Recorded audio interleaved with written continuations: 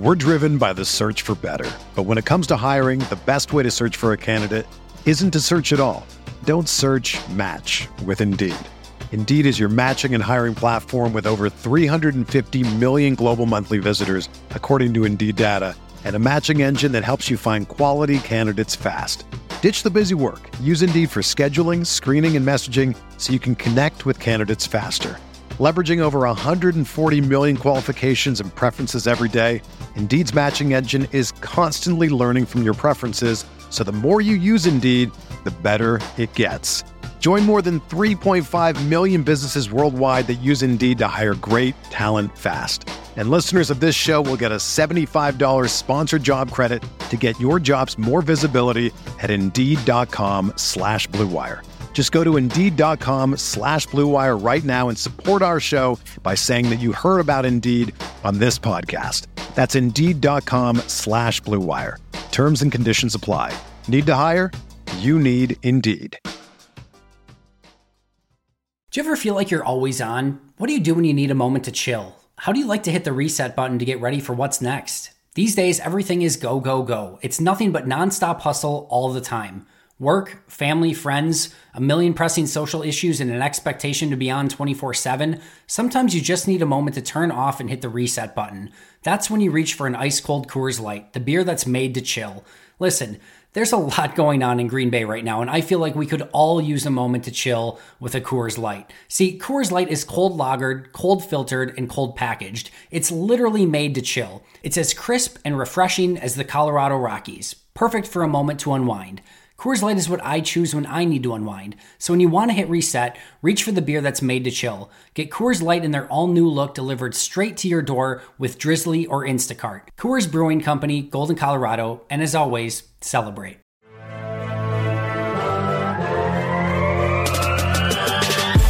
"20 minutes a day, 365 days a year. This is the Pack-A-Day Podcast. What's happening, everybody? Matt here, but you can call me Matub, and welcome to the Pack-A-Day Podcast, your favorite place to get daily Packers news and updates. And as always, if it's not your favorite, we'll make it. With me is my co-host extraordinaire, Zach Jacobson. Say hey to the people, Zach. Hello, people. We are getting closer and closer to the regular season. It is lovely, isn't it? It is so good. It feels so good. So, we mentioned getting closer and closer to the regular season and how the preseason doesn't really count and all those shenanigans. But did you notice that the Raiders had their number one defense out there for a long, long time? Yeah, actually, they really did. Stiff competition for the Packers' backup quarterbacks, sans Tim Boyle, obviously. And I know our colleague and podcast owner Andy is very depressed over that. Oh yeah, he is a Boyle truther, I guess we could call him. Yeah, that's using the word lightly, but yeah. As I mentioned before, the Acme Packing Company comment section has labeled him as Golden Boyle, and I am even starting to come around to Golden Boyle I think he could potentially win out over, say, Hundley. Well, I'm gonna have to stop you there. Well, number one, because Golden Boyle just sounds gross. I get the Golden Boy, whole shtick behind it, but I mean, Golden Boyle just sounds like a cyst on your back that just needs to be popped. Well, literally, his last name is Boyle. Like that's. There's not much you can do with that. Adding the golden behind it just gives it so much emphasis, and it's just. And two, there's no way he's going to beat out Hundley. I mean, he's the backup quarterback, and I think he's going to enter the season as a backup quarterback. So that's where I was 3 weeks ago, right? But as much as McCarthy was like, oh, well, we put this many years into Joe Callahan, and we put this many years into Brett Hundley, and why would we sign a veteran backup? This is the end of the discussion. Well, there's a new regime, and maybe McCarthy doesn't have as much say as he did in the past, and maybe the Hundley experiment is over. Maybe, but the whole difference entering this season with Hundley is he actually has, 10 games worth of regular season tape for him to study and learn from. I mean, he's never had that advantage going into any of his seasons before. He's just had scarce preseason play. But a few reps here and there. I can watch 10 different 30-minute clips of a dumpster fire, but that doesn't mean I'm going to become a good firefighter. Well, you can watch a dumpster fire all day, but you got to watch the guys who fight it. I mean, you never know. I'm just saying, like if you want to learn what not to do from Hundley's tape, it's literally just a big circle with an X through it. Like, just don't do that. No, that's a bit hyperbolic. Hundley, So Hundley did have a few good plays and all those, but you know what I mean. I mean, are you going to sit there and tell me that he hasn't played better than Kaiser? I think that preseason Hundley has always been a sight to behold, but his issues are still there. He doesn't recognize pressure and doesn't know what to do when he does magically come across it. I disagree with that. He was bad with that last season. He was terrible with recognizing pressure and maneuvering the pocket, feeling out the pocket, as any average starting quarterback in the NFL should have under his belt at this point. But in these first 3 games, he's shown, albeit inconsistently, but he's shown glimpses of improving in that area and being able to maneuver the pocket a lot better, right, and escape it. We're talking about a guy who's now entering his 4th, 5th season. How many seasons has he played? He's going into his 4th. Okay, so we're talking about a guy who, at this point, Aaron Rodgers was on his way to win an MVP. Like Hundley is now learning or showing glimpses of learning basic quarterbacking. Like, what we're describing are basic things that an NFL quarterback needs. Hey, it's a step. It's a step in the right direction. But this goes back to my Kumaro argument in that while I love Kumaro, I think that he could be a very good wide receiver 4. He is entering his 4th year in the league, and he is peaking. This is his peak. This is when most players peak at this age and with this amount of experience. And if this is the peak of Brett Hundley, and we are seeing glimpses of competent quarterback play, then those are not descriptive words I want to use for my backup quarterback. Well, one peak isn't going to be similar to another peak, especially at different positions. And especially when you consider the competition behind Hundley is Deshaun Kaiser coming from the aforementioned dumpster fire that is Cleveland. Fair and enough. he still has a lot to learn. He's still learning the new offense and everything. I mean, he tried spiking a ball last night and he fumbled it. Okay, so this guy clearly has a little ways to go. So when I call Brett Hundley the backup quarterback, I mean, like, he's the next best guy they have right now. That's not to say Kaiser won't unseat him down the line. I mean, they traded the best cornerback on their roster, or defensive back. I mean, Demarius Randall should have been a safety, but that's another argument.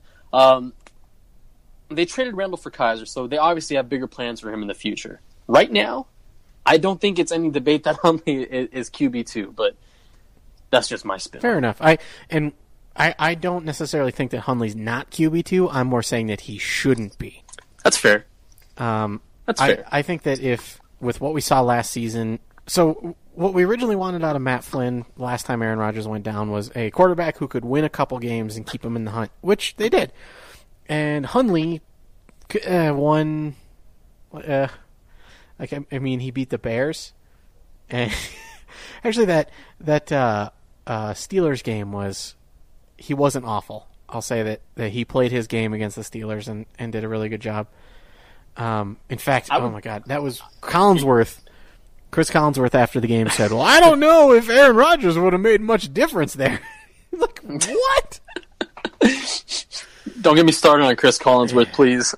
Yeah, but that was probably Brett Hundley's best game of the season, if we're being honest. And it was, and so let's. Yeah. I'm googling it right now. Let's look at Hundley's stats here. That's Baseball Reference. Oh, Nick Hundley. There's a baseball player named Nick Hundley. Can he play quarterback? I mean, the Packers had a third baseman at quarterback for almost 20 years, and he went to a couple Super Bowls. Yeah, fair enough. Did you? So I remember reading something a long time ago saying that Brett Favre actually had a 90+ mile an hour fastball playing third base. I mean, would it surprise you one bit? Absolutely not. Like, I completely believe that. That's one of those like so they say that anytime someone asks for like an obscure stat about the NFL, it's usually about Brett Favre. For example, Jerry Rice is the leading receiver over the age of 40. He has something like 140 catches over the age of 40. Do you know who's in second place? It's Brett Favre. Brett Favre has one. What? And it was a batted pass that he caught himself. Receptions over the age of 40, Brett Favre is number 2 with 1, and it was a self-caught pass. We now take you back to your regularly scheduled Packers news. Yes. Welcome to the Pack-A-Day podcast. We're just all over the place. So, looking at Hundley's game at Pittsburgh, he had a 65% completion percentage, threw for 245 yards with 3 touchdowns, no interceptions, and 134 passer rating. And even outside of the statistics, just the reads he was making, how well he got the ball out of his hands, how quick and precise he was. I think this is one of those eye test games, right? Like where if you watch the film, he looked like he had a 100 passer rating game. Correct. Because he threw the ball less than 30 times. He had 26 passes. Yeah, and one of those long touchdowns was a screenplay. Right. And we know those blow up the numbers. So absolutely. And he rushed 1 time for 6 yards. So I think that the stats are better than the film in that game, but it was still a competent game. I would call that that was a game that you would not expect that out of someone like, oh God, who's like a really bad backup, like Ryan Mallett. I was gonna say Brandon Weeden because I just found out he's still in the NFL today, and he's the same age as Aaron Rodgers. Actually, today, as of recording this, Brandon Weeden threw an interception to Sam Shields. This is correct, and I just want to say it is so good to see that, to see him back out there. There was a great article about Sam Shields a couple days ago from the LA Times saying that Sam says the fog has lifted, and that he hasn't really been able to think clearly for the last couple of years. So I am really happy for him, but I kind of wish that if the fog lifts from your potential CTE, your first thought is not to go back to playing football. It won't take much for that fog to reappear. Exactly. That's scary. To come that close to having to be forced out of the NFL because of repetitive concussions, because you're thinking long term, this is scary. It's a scary situation for him, but he loves football. He wants to keep playing. I mean, he's a grown man. He can make his decisions, but I mean, hell, I'm 100% against that one. It's exactly the same place as I am. I love Sam Shields. I want him to succeed, but I also want him to live over the age of 50. Correct. So moving on a lighter note, let's go back to being on brand. Let's talk about Raven Green. Yes! This is what I'm here for. So this is why I do this podcast. So Ross was talking about Raven Green on Twitter today. Yeah, he called. Didn't he say a priority practice squad member? He said that if he went to a more popular college or a bigger college, he would have been. Here we go. Raven Green should be at the very least a practice squad priority. He's better than Whitehead. That's not hard. If he played for Virginia Tech instead of JMU, he's a draft pick. I totally agree with that. That's a good take from Ross. I still can't say his last name. Of course, you agree with that, Mr. You played against small schools. Yes, blah, blah, blah. I think quality of opponent affects how you weight game film. I don't think that's such a bad take. It's not. It's a great take. It just I dislike it because it concerns a player that I'm standing. Fair enough.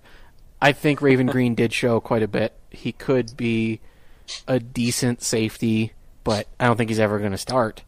If you're comparing him to someone like Whitehead, like Ross is, you're looking at a guy who hopefully contributes on special teams and can step in, God forbid, you're running quarters. Yeah. I mean, Whitehead played majority in the slot. Like Morgan Burnett had to do a few times in the wake of injury at cornerback, I think in 2016. Jermaine Whitehead had to do a similar role. So that's something probably Raven Green can do. I don't know if he could function in the slot to that capability, but I mean, up to this point through 3 preseason games, he has a forced fumble on his resume, a few tackles. He's been able to fly over the field a little bit. This is a guy that could maybe sneak onto the roster. Yeah, I mean, it's a possibility. The Packers really like carrying a ton of defensive backs, even if it's just for special teams. Like with Jeff Janis gone, they will most likely carry 6 wide receivers instead of 7. And use that extra spot as a DB who plays special teams. I'm still holding on to the belief that they keep 7. So, I mean, if they keep 7, who are your 7? So, obviously, we would say Cobb and Adams. Adams, Cobb, Allison. Those are pretty much the 3 that are locked in. Jamon Moore, Marquez Valdez-Scantling, Equanimous St. Brown. He didn't. Neither of those two guys, MVS and ESB, neither of them showed anything last night. I don't think either of them had a catch. And so Jamon Moore definitely stepped up his game and learned how to catch the ball. Oh yeah, we'll tackle that in a minute. We got to talk about that for sure. So that's 6. We are now sitting at 6. Now tell me, this is where it gets tricky. Zachariah Alfred Jacobson. Alfred. That's who is your 7th receiver? My 7th receiver for the 2018 Green Bay Packers opening day roster is Trevor Davis. Oh, that's spicy. Whew. That burn coming off my lips. Now you have, it's not fair to call you a Davis stan, but you've been one of the few people throughout Packers Twitter to not constantly crap on the kid. Because he is, I get it. People are still shell-shocked. They have PTSD from last season, just from him, the poor decisions he made on punt returns and letting balls go down inside the 10 and calling fair catches inside the 10 and even on a few rare occasions inside the 5. But it only happened 10 times, and 4 of those times were, warranted. If he let the ball bounce, then the opposing gunners were going to down the ball even deeper in the Packers' own territory than they would have if he just called a fair catch when they did. So he saved a few yards. I just love how you're like, it only happened 10 times.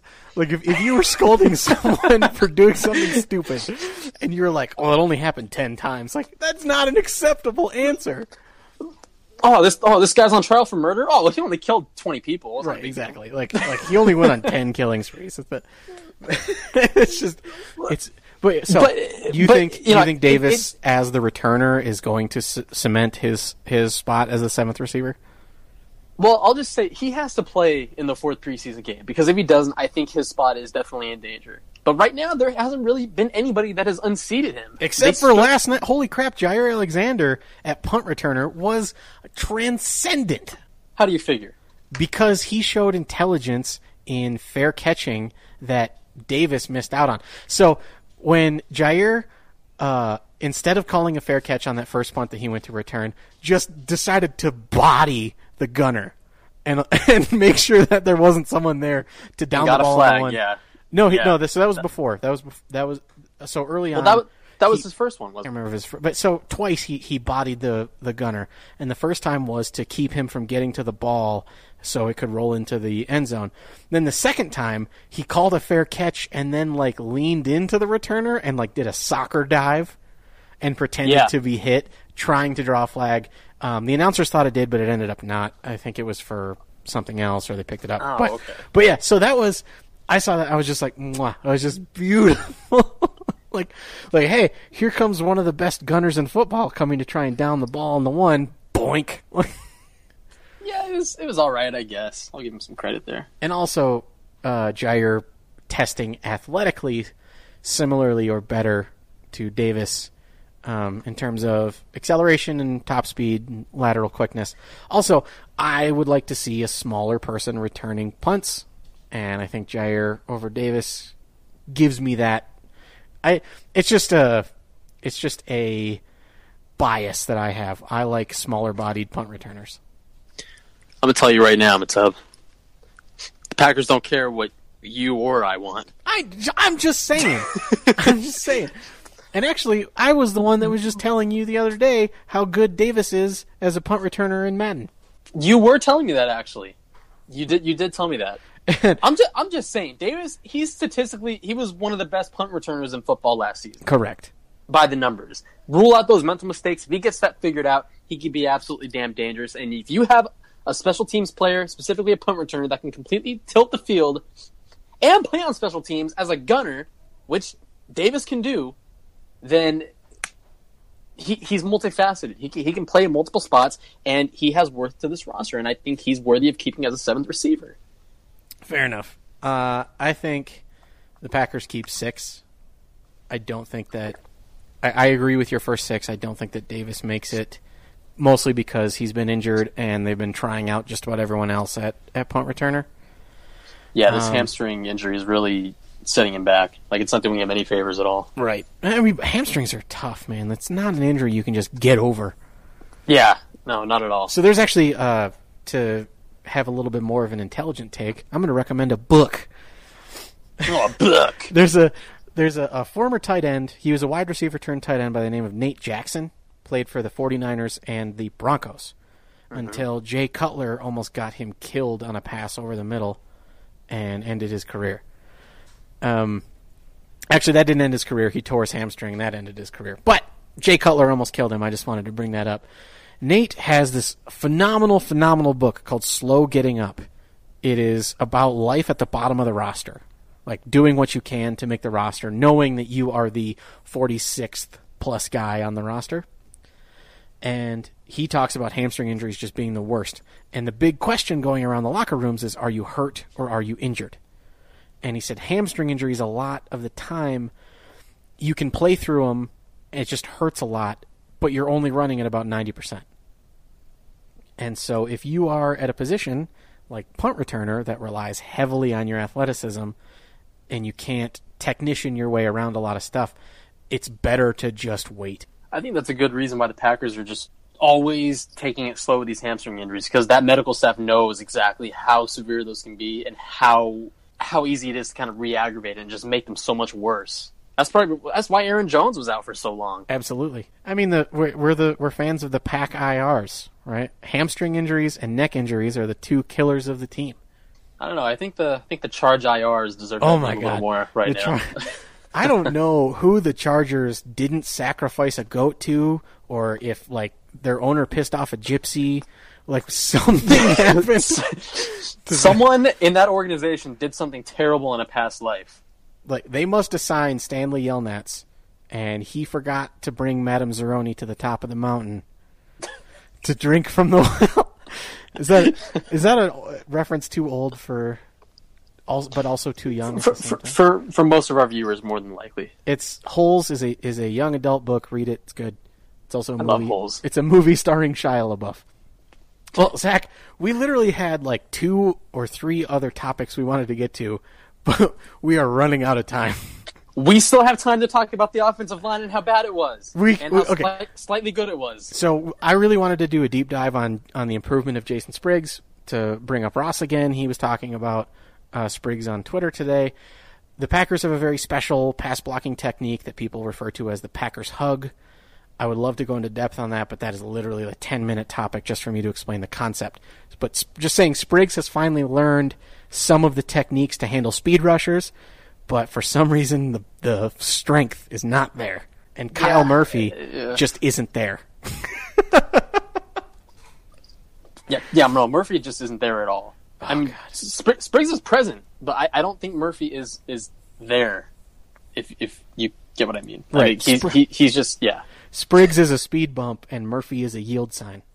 That's perfect. I think that if we're going for like real life, but we do have time to mention one last thing, and that is the Pack-A-Day Podcast Twitter is giving away a gorgeous print of Lambeau Field that was created by writing the names of every Packer ever.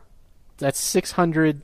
It's 1,686 names are handwritten in different colors to create a picture of Lambeau Field. It is gorgeous. Yeah, Daniel Duffy, his Twitter handle is Real Art of Words. He did an incredible job on that. And I mean, this is coming from a guy that can barely draw stick figures, so really anything would amaze me, but this picture, this portrait is just, it's crazy. It's one of the best things I've ever seen. And the attention to detail to accomplish something like this just blows my freaking mind. So if you want that, if you want your hands on that, then Matub?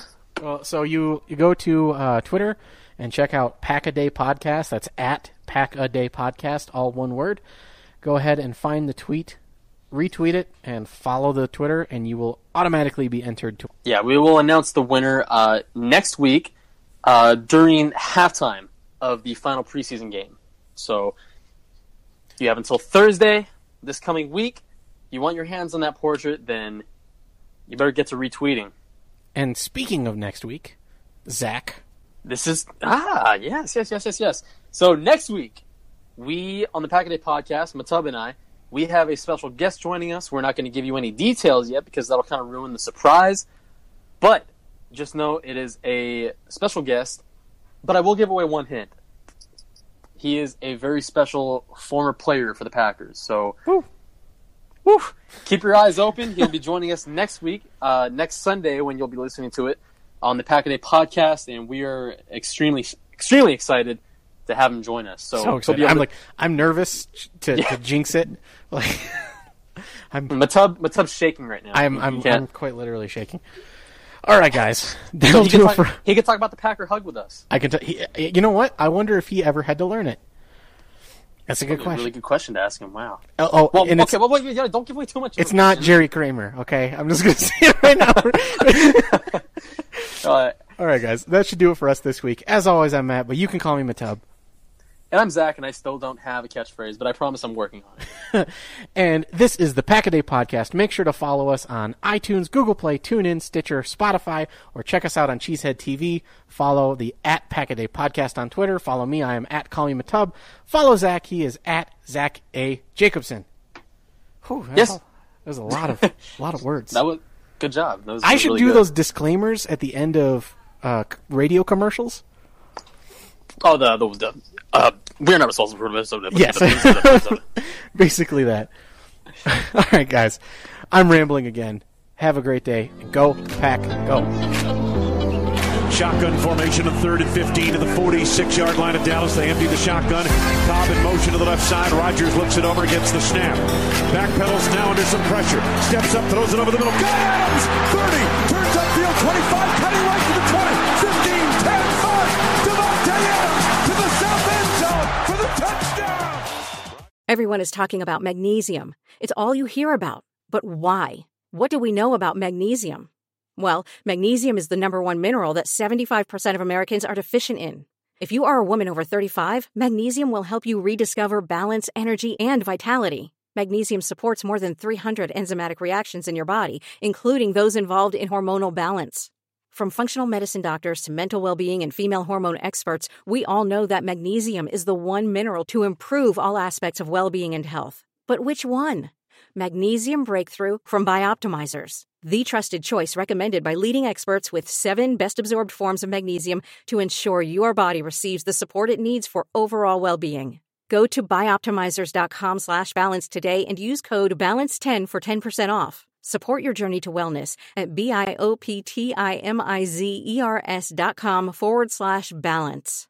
Magnesium Breakthrough from Bioptimizers, your foundation to optimal health and vitality.